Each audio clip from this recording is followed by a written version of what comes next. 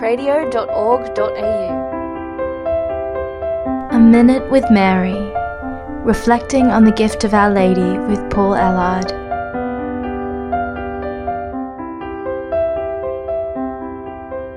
Consecrating oneself to Jesus through Mary represents the crowning of Marian devotion. There are two principal actions from our side that help make consecration to Mary so powerful. One is the active prayer life we undertake.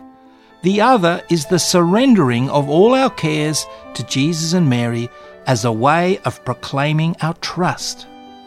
The Gospels are full of stories where Jesus stresses the importance of having trust. Remember when Jesus walked across the water to meet the apostles in their boat? And Peter says, "Jesus, if it really is you, tell me to come to you across the water." Jesus answers, "Come." So Peter steps out of the boat and begins to walk on the water. But as soon as he takes his eyes off Jesus and starts to focus on the wind, he begins to sink. Jesus rescues him, saying, "Man of little faith, why did you doubt?" One reason Marian consecration has such great power is because it includes surrendering all our cares to Jesus and Mary. So our cares, instead of being a source of stress and worry, now become opportunities for declarations of trust.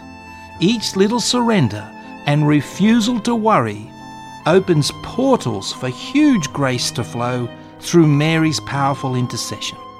Each time we refuse to worry about our storm, we proclaim our trust. And it is this very trust that allows the enormous power of Marian consecration to flow into our lives.